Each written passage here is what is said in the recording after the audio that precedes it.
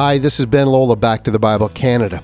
Today, as we continue our series, The Greatest Sermon Ever Preached with Dr. John Neufeld, we'll look at one of the most misunderstood passages of the Bible. So let's begin as we turn to Matthew chapter 7, verses 1 to 6, with the message, Wise and Foolish Judgment. A story is told of a woman waiting in an airport terminal, waiting to get onto her plane. She had brought a book to read and a package of cookies to eat. A man sat down beside her one seat over. The woman noticed that he was opening her package of cookies on the seat between them.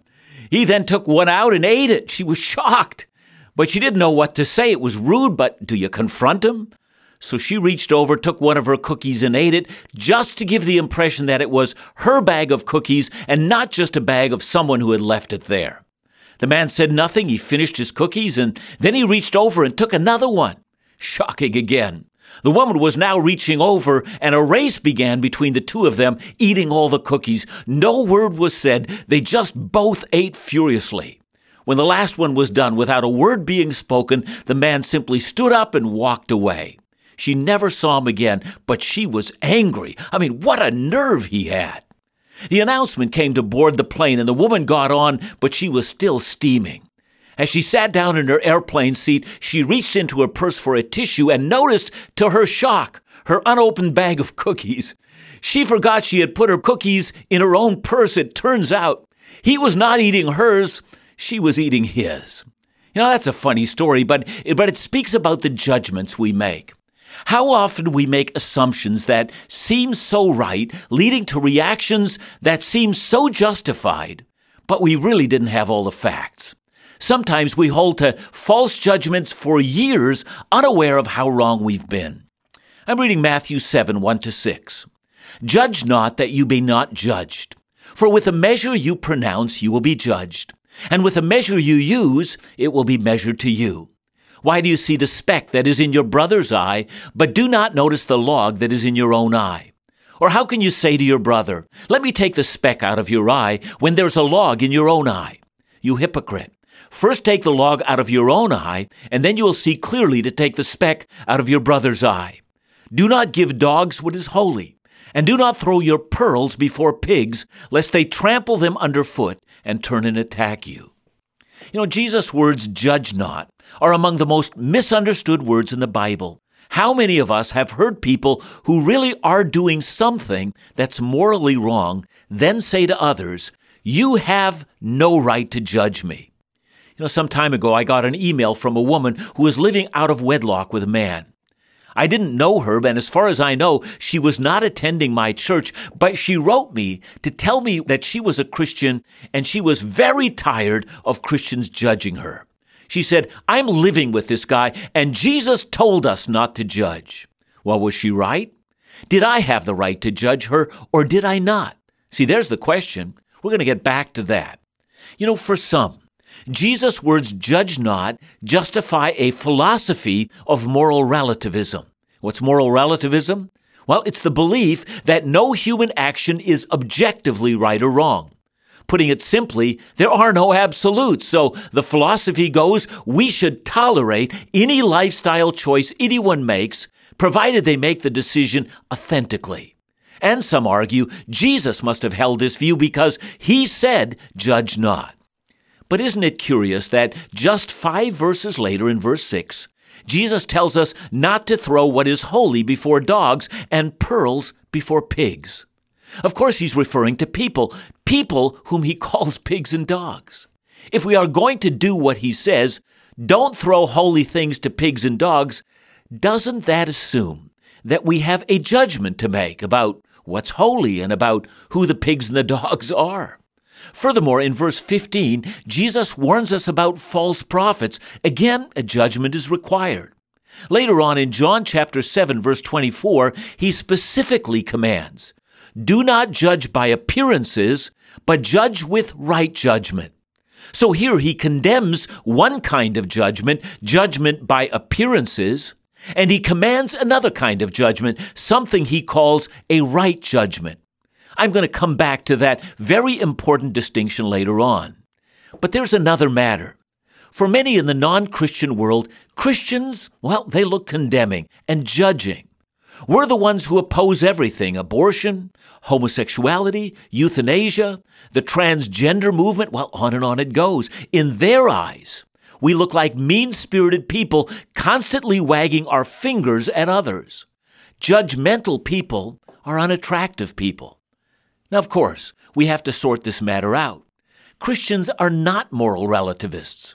We believe in a God who has declared his righteousness and has told us what is good and what is evil. But we're going to have to ask ourselves what kind of judgment is forbidden and what kind of judgment is commanded. Now, to be truthful, we all have an inner sense of this thing.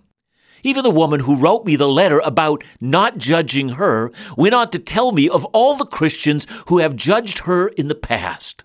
Well, it became quite apparent that she was judging them while they were judging her.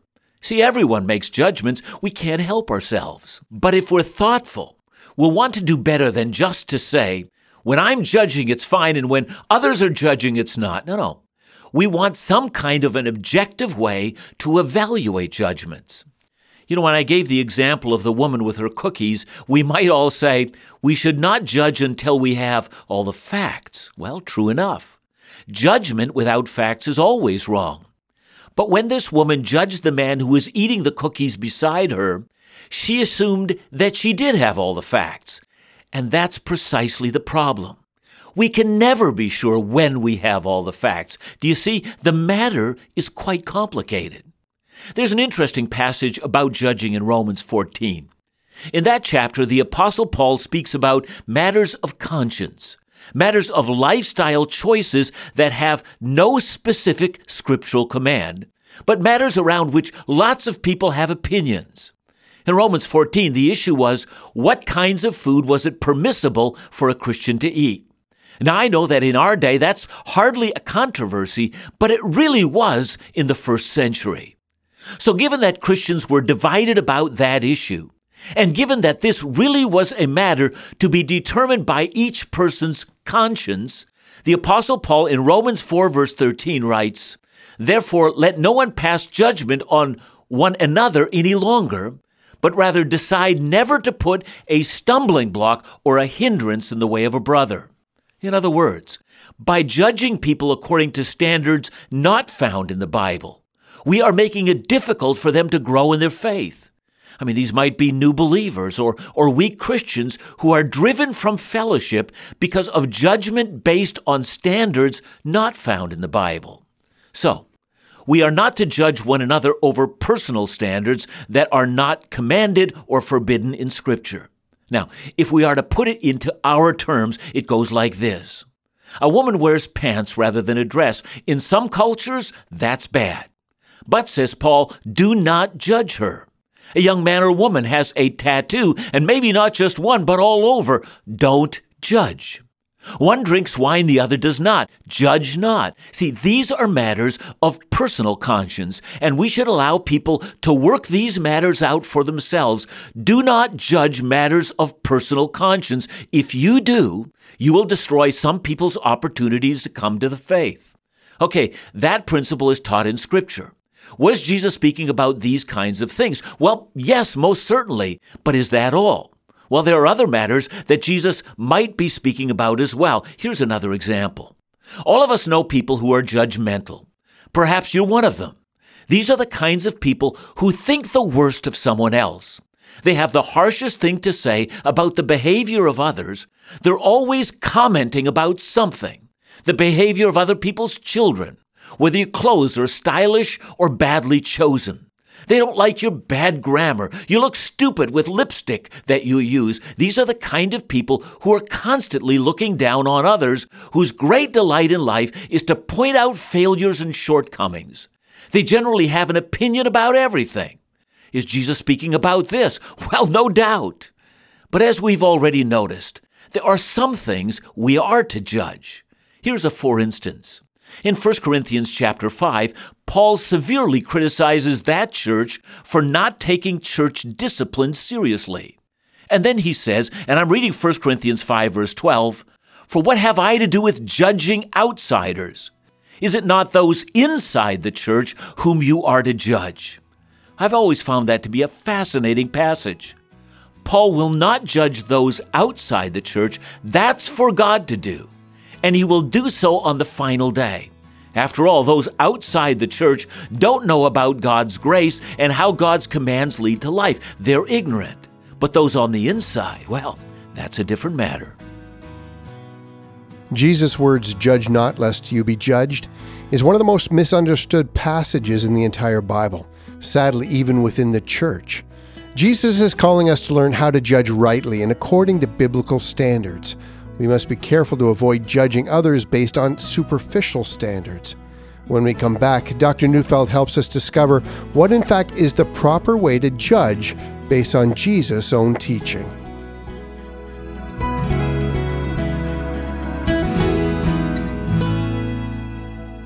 Well, hopefully you've been following our current series with Dr. Neufeld as he's been unpacking the rich teaching of Jesus in his famous Sermon on the Mount. Well, we have one more week of the Greatest Sermon Ever Preached series, and that means you can still get a CD of these timeless messages for yourself. Available for just $35, including shipping and handling. Contact us today to get your copy. Call us at 1-800-663-2425 or visit backtothebible.ca. Now let's go back to the Bible with Dr. John Neufeld.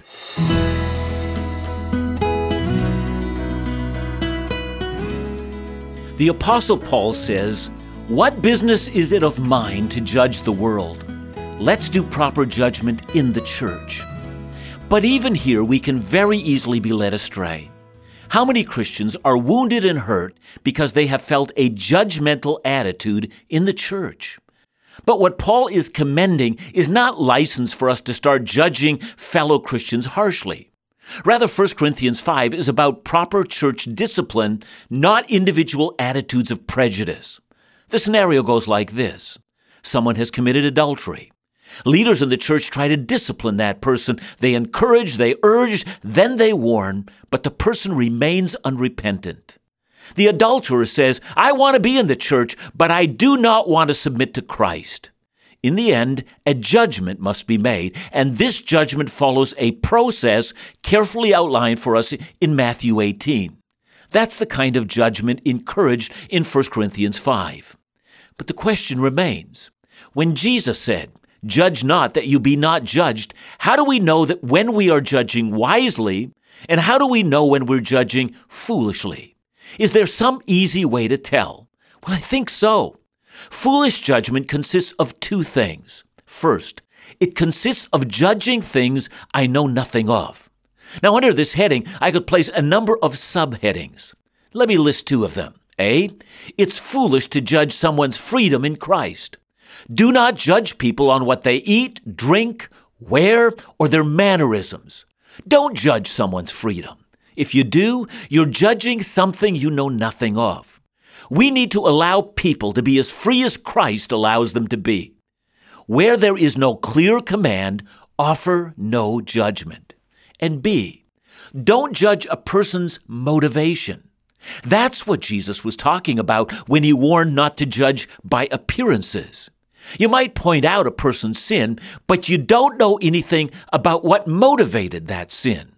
Listen, when you say that person is proud or arrogant, or that person has an unforgiving heart, or even that person doesn't care about others, don't you see how different that is from saying that person is committing adultery?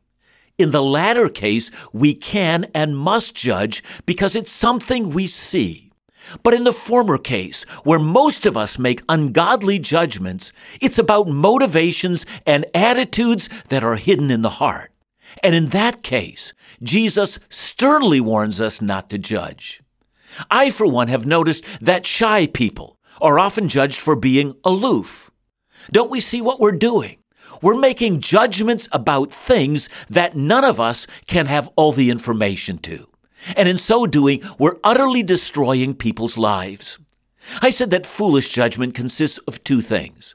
First, it consists of making judgments about things we can't know. And second, it provides judgment without leaving room for grace and reconciliation and healing. See, there are two ways to speak into someone's life. We can speak grace into their lives, or we can speak condemnation. You know the difference? Sure. We all do. When you call for a person to change, to repent, to turn, are you doing so in order to heal them or to put them in their place? Judgmentalism is a hypocrisy, for it calls for repentance, but it really seeks to reject and to marginalize. Grace, on the other hand, is sincere, for it calls for repentance with a tender heart that loves restoration. All of us know the difference.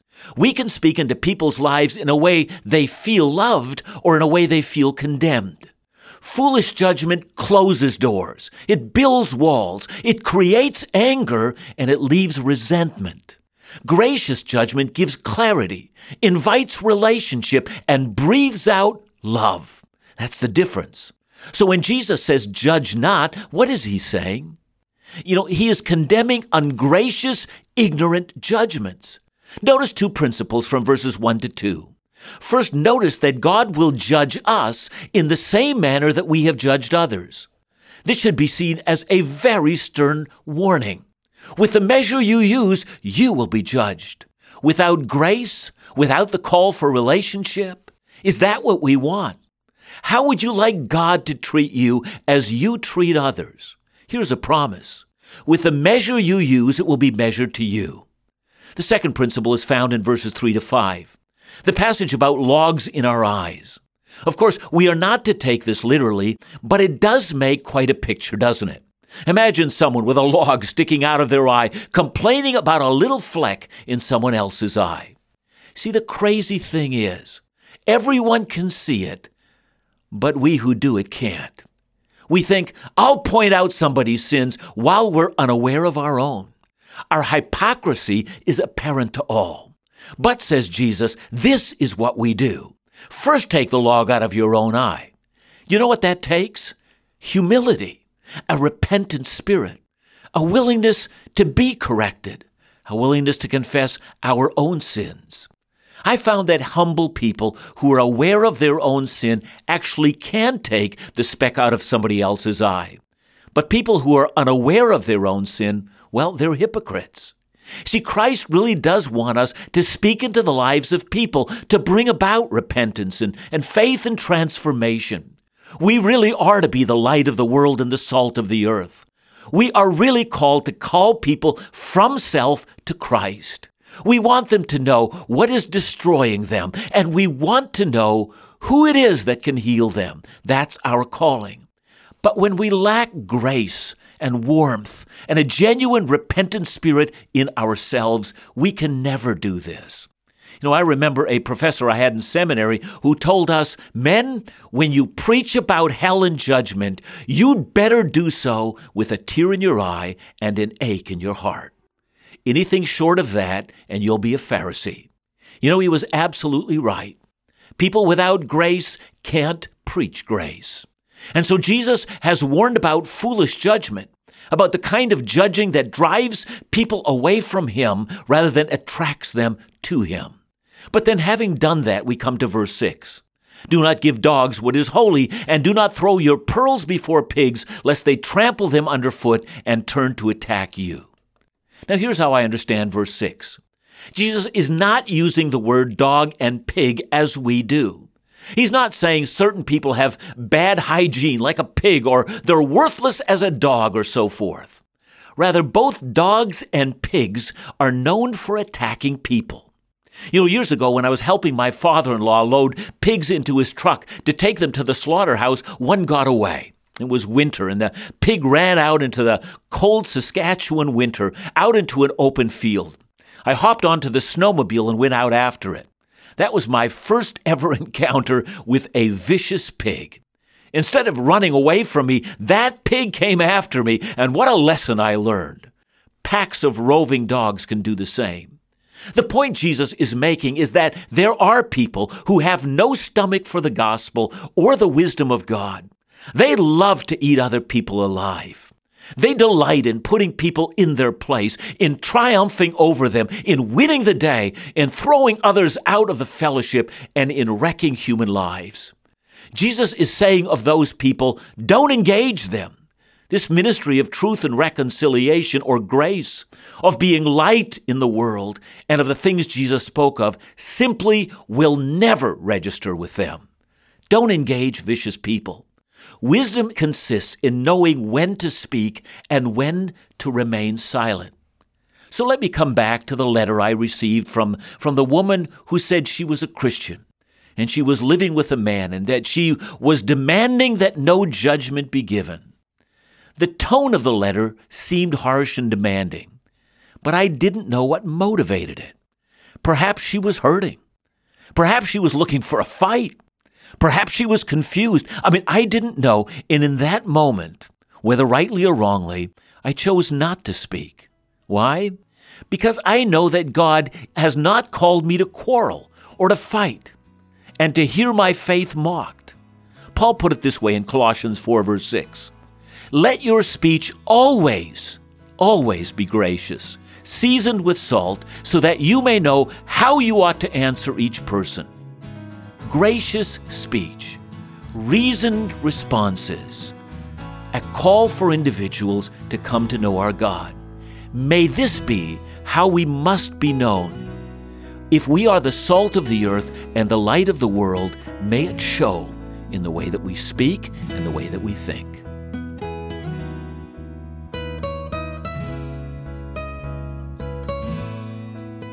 Well, today we've covered a lot of important ground on this topic of judging others. There is so much relevant teaching here that we can all apply when it comes to how and when we judge.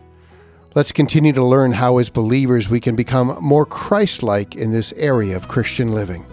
Be sure to join us next week as we wrap up the greatest sermon ever preached. Back to the Bible Canada, leading you forward in your walk with Jesus every day.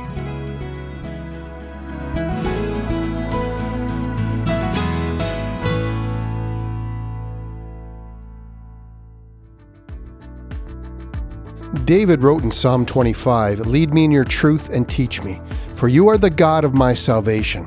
This verse captures the mission of Back to the Bible Canada. This past month, Dr. Neufeld and a ministry team from Back to the Bible Canada were privileged to visit Back to the Bible India in Hyderabad. There we met ministry leaders, shared the Word of God, and discovered how we might work together to more effectively teach the Word of God across that nation.